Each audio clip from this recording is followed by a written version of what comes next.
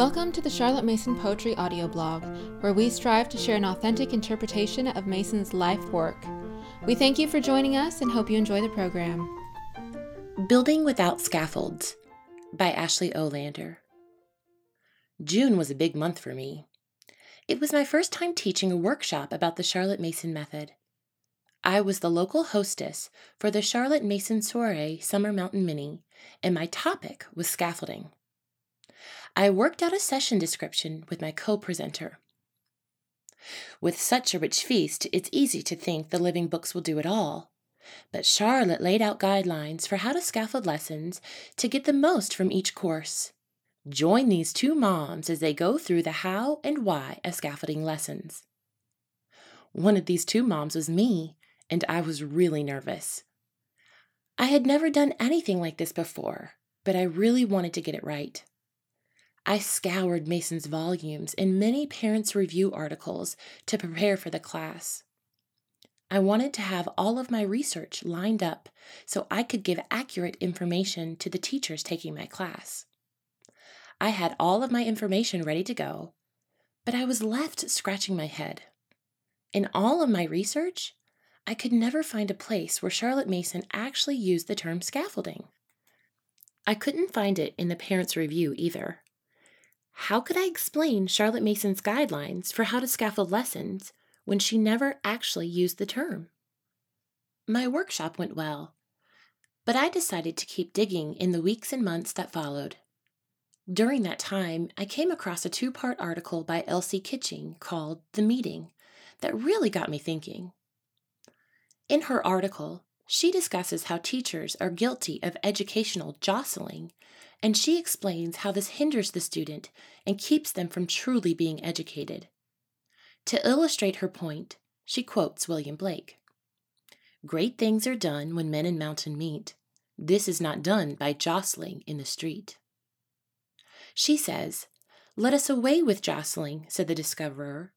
"Give the child a chance to meet the mountain, and you will see he has the powers to do so." Like Mason, she understands that children are born persons, and each child has the powers of mind which fit him to deal with all knowledge proper to him.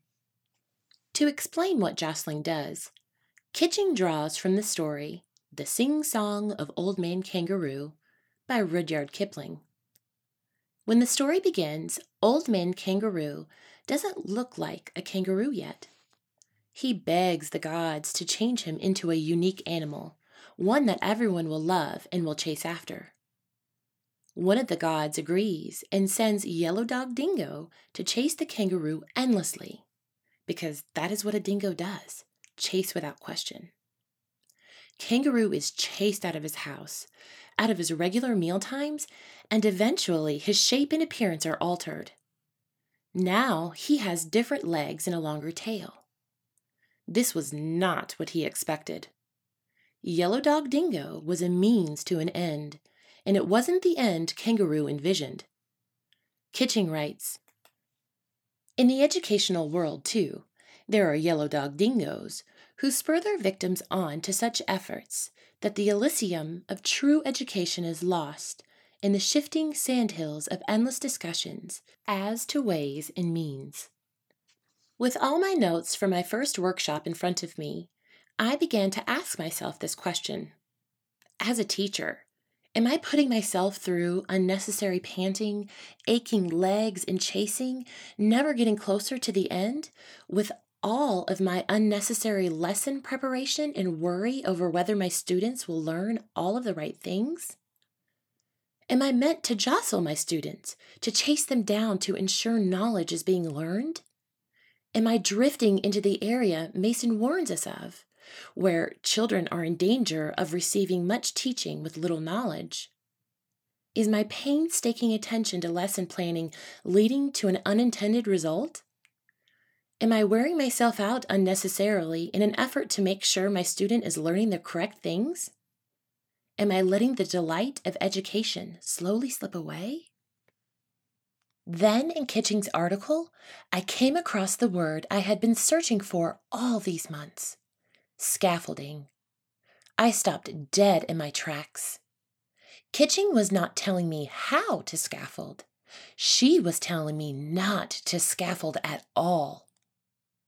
They are taught composition, to put words together, to put sentences together, to compose a miserable paragraph in which half the words are left out, to correct errors which the teacher makes on purpose, to punctuate with painful accuracy dull sentences from which the tired teacher has drained any atom of imagination.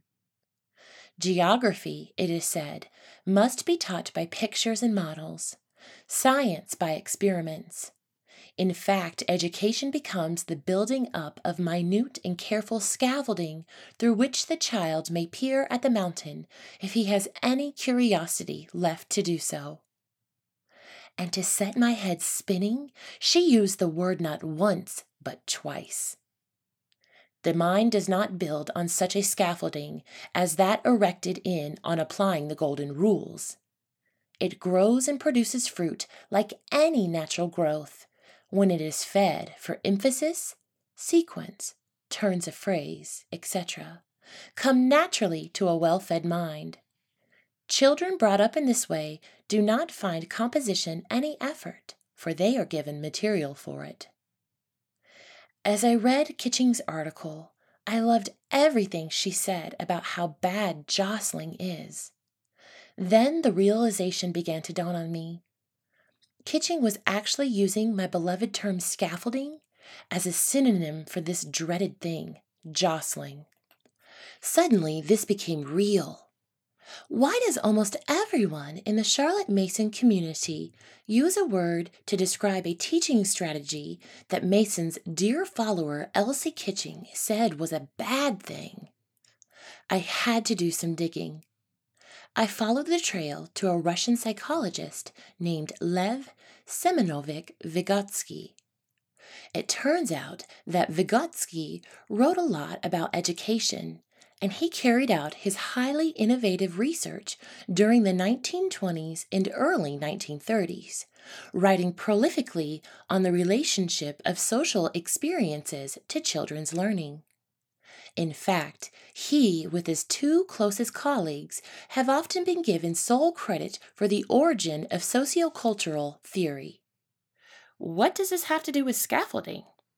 Well, a key element of his sociocultural theory is the zone of proximal development. The zone of proximal development is the hypothetical dynamic region in which learning and development takes place. It is defined by the distance between what a child can accomplish during the independent problem solving and what he or she can accomplish with the help of an adult or a more competent member of the culture. The idea is that for a child to learn, he has to get into the zone, the ZPD. And how can he get into that zone? According to Vygotsky, it's with the help of an adult. Can you guess what that help is called? We have already mentioned the metaphor that has emerged in the literature to describe effective teaching-learning interactions within the ZPD.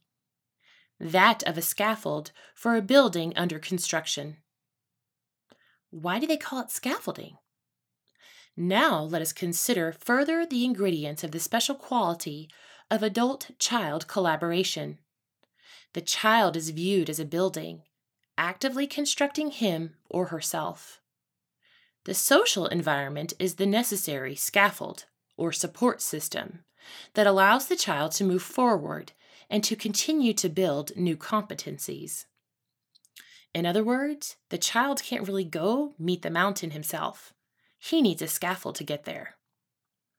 Once introduced by the school of Vygotsky, the term scaffolding soon became very popular. Scaffolding has since become an extremely popular and useful idea in the fields of psychology and education. Apparently, it became so popular that it worked its way into the standard vocabulary of Charlotte Mason educators. It is also mainstream enough to be listed in the Glossary of Education Reform. In education, scaffolding refers to a variety of instructional techniques used to move students progressively toward stronger understanding and, ultimately, greater independence in the learning process. The term itself offers the relevant descriptive metaphor. Teachers provide successive levels of temporary support that help students reach higher levels of comprehension and skill acquisition that they would not be able to achieve without assistance. Like physical scaffolding, the supportive strategies are incrementally removed when they are no longer needed, and the teacher gradually shifts more responsibility over the learning process to the student. The glossary then lists some scaffolding strategies that a teacher could use in a lesson. The teacher gives students a simplified version of a lesson, assignment, or reading, and then gradually increases the complexity, difficulty, or sophistication over time. The teacher clearly describes the purpose of a learning activity, the directions students need to follow, and the learning goals they are expected to achieve. The teacher explicitly describes how the new lesson builds on the knowledge and skills students were taught in a previous lesson. Students are given a vocabulary lesson before they read a difficult text. Students are given an exemplar or model of an assignment they will be asked to complete. We can make a similar list of the jostling that Elsie Kitching describes in her article. The parallels between the lists are eerie. A text is broken down and explains so much ahead of time that one would think it was written for a non-native speaker. The child is jostled with notes and queries and explanations, nay, even with suggestions for making a further supply of notes and queries and explanations on the same lines, till the text becomes a means to an end, and not the end which the means are supposed to elucidate.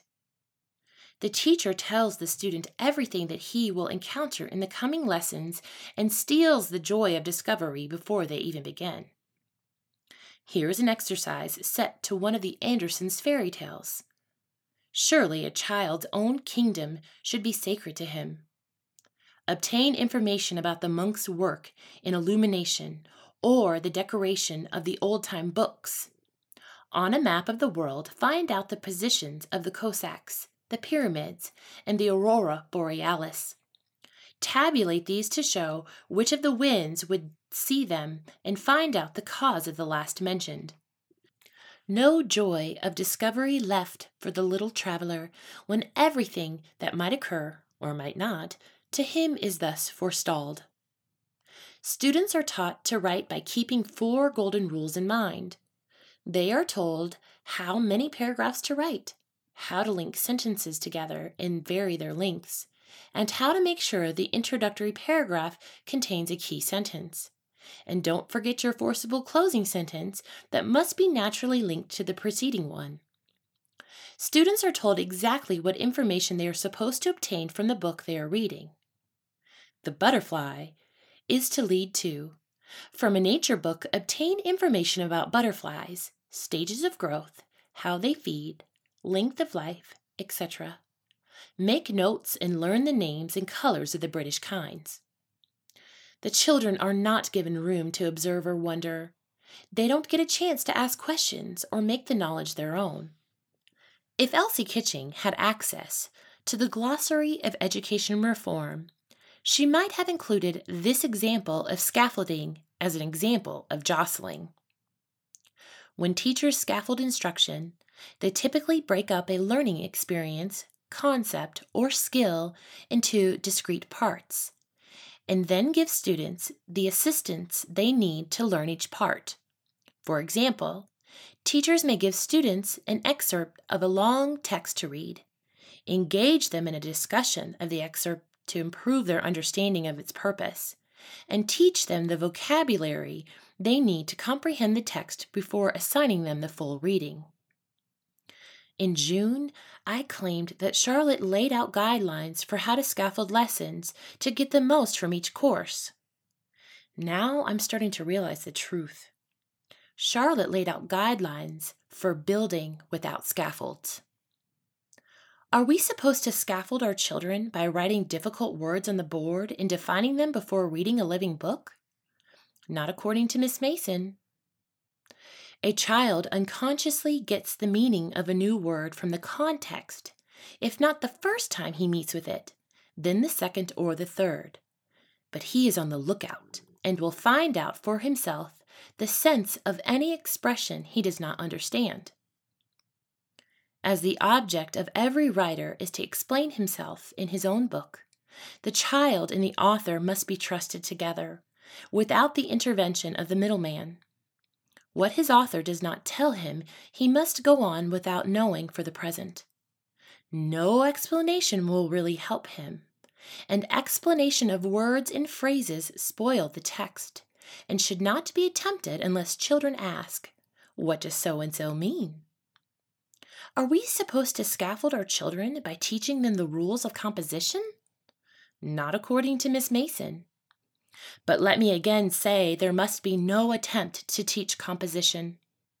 Our failure as teachers is that we place too little dependence on the intellectual power of our scholars, and as they are modest little souls, what the teacher kindly volunteers to do for them, they feel they cannot do for themselves.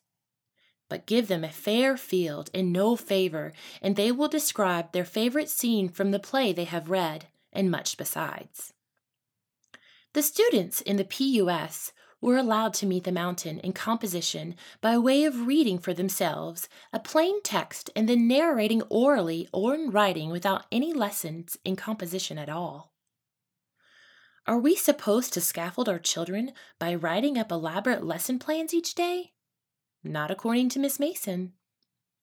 We come across books on teaching with lessons elaborately drawn up, in which certain work is assigned to the perceptive faculties, certain work to the imagination, to the judgment, and so on.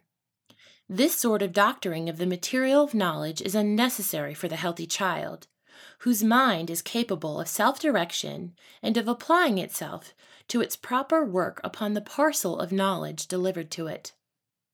According to Miss Mason, the mother's lesson preparation is as simple as this. The teacher's part, in the first place, to see what is to be done, to look over the work of the day in advance and see what mental discipline, as well as what vital knowledge, this and that lesson afford, and then to set such questions and such tasks as shall give full scope to his pupil's mental activity. No word lists, no learning objectives. Just a double check to make sure the mountain is there for the child to meet. Are we supposed to scaffold our children by explaining the important points of a lesson? Not according to Miss Mason. The mother must refrain from too much talk. Does so a wide program alarm the mother? Does she with dismay see herself talking through the whole of these 5 or 6 hours and, even at that, not getting through a tithe of teaching laid out for her? On the contrary, the less she says, the better. Are we supposed to scaffold our children by giving them carefully constructed manipulatives? Not according to Miss Mason. In elementary schools, the dependence upon apparatus and illustrative appliances which have a paralyzing effect on the mind. So if we follow Mason and not Vygotsky, what does a lesson look like that builds without scaffolds? Mason explains, method of a lesson. In every case, the reading should be consecutive from a well-chosen book. Before the reading for the day begins, the teacher should talk a little and get the children to talk about the last lesson, with a few words about what is to be read in order that the children may be animated by expectation.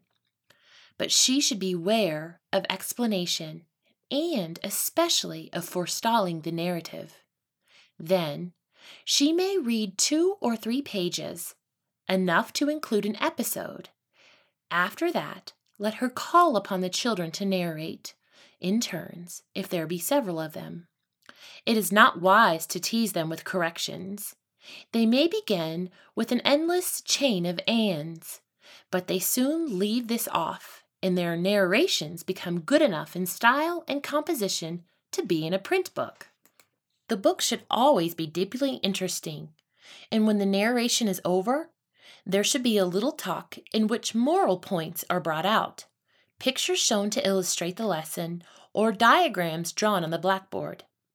As soon as children are able to read with ease and fluency, they read their own lesson, either aloud or silently, with a view to narration. But where it is necessary to make omissions, as in the Old Testament narratives in Plutarch's Lives, for example, it is better that the teacher should always read the lesson which is to be narrated. If we condensed these steps down to a list, a simple notes of lessons would look like this. Step 1. Talk a little about the last lesson. Step 2. Read pages from a living book. Step 3. Have the children narrate. Step 4. Have a little talk at the end. It's as simple as that. Now, I'm aware of a well-known Parents Review article that at first may make it seem like it is not that simple. Helen Wicks writes, narration, however, is not without its hazards.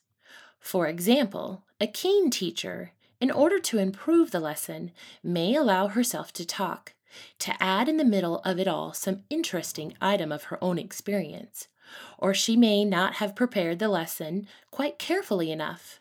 For narration lessons need very thorough preparation, so that she does not notice till too late that there are names and unfamiliar long words which will bother the class.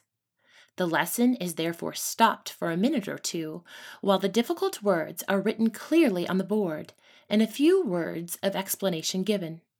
Such interruptions do no less than ruin the very best lesson. The thread of interest and intense concentration has been broken, and the class will have great difficulty in picking it up again and keeping to it. Even then, the lesson is broken-backed.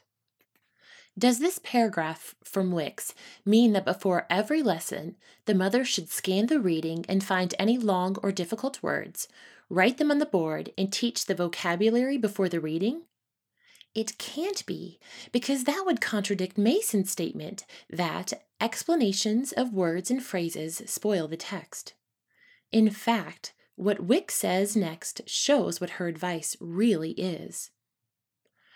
So, all names should be on the board directly. The introductory question on the previous lesson has been dealt with, and the children should say them over until their tongues find them easy and familiar. Notice that Wicks is just saying to put names on the board, not vocabulary words.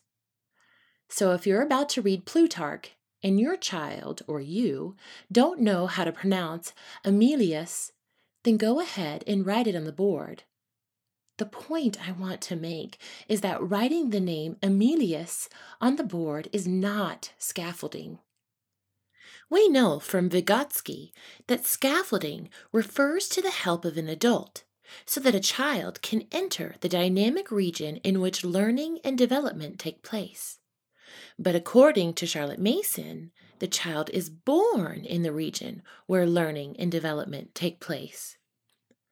As the bird has wings to cleave the air with, so has the child all the powers necessary wherewith to realize and appropriate all knowledge, all beauty, and all goodness. The very word scaffolding implies a fundamental separation between children and adults. Children are less than persons and require an adult to jostle them forward. But Charlotte Mason believed that children were fully capable of meeting the mountain themselves. That doesn't mean an adult can never help a child, but it means that an adult should help in the same general way that he or she would help another adult. Showing a completed model before a Sloyd lesson is not scaffolding. It is the same courtesy I would show if I were teaching a friend to build a model for the first time. When I taught my workshop, I didn't scaffold the teachers who were there. Why not? Because I fully believed they were capable of learning. Do I believe the same about my children? Then I don't need to scaffold them either. I'm going to propose something to all of you. How about if we stop using scaffolding as a word to describe elements of a Charlotte Mason education?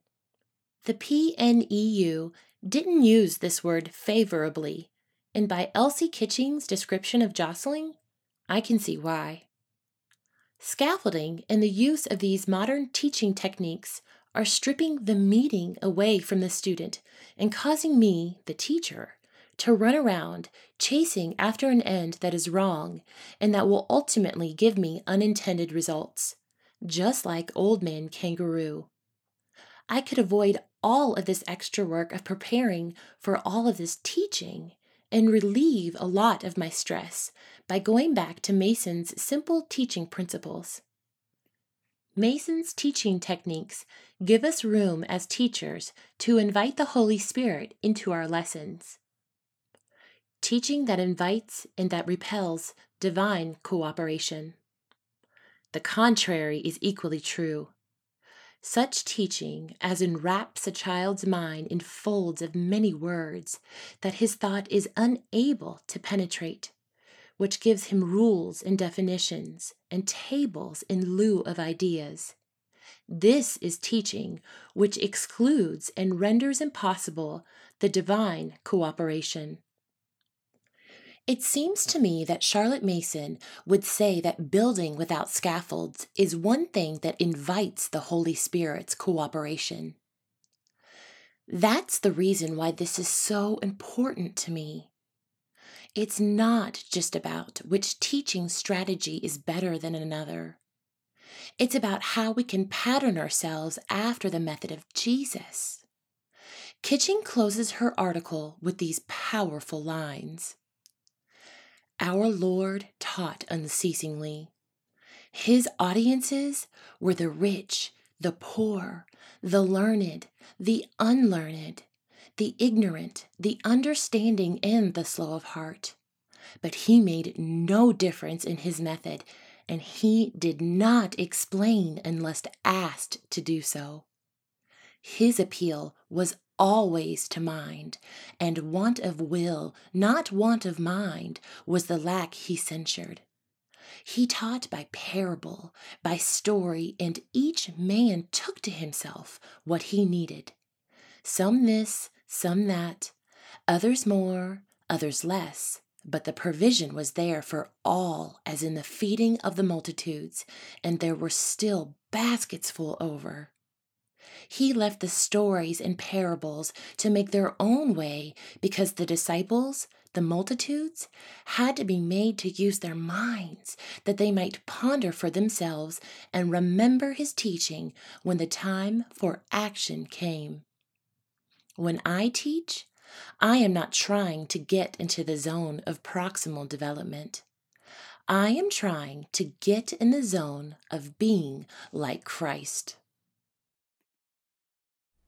If you have enjoyed this episode, please leave us a rating or a review on iTunes. Thank you for listening to the Charlotte Mason Poetry audio blog. We hope you enjoyed the program.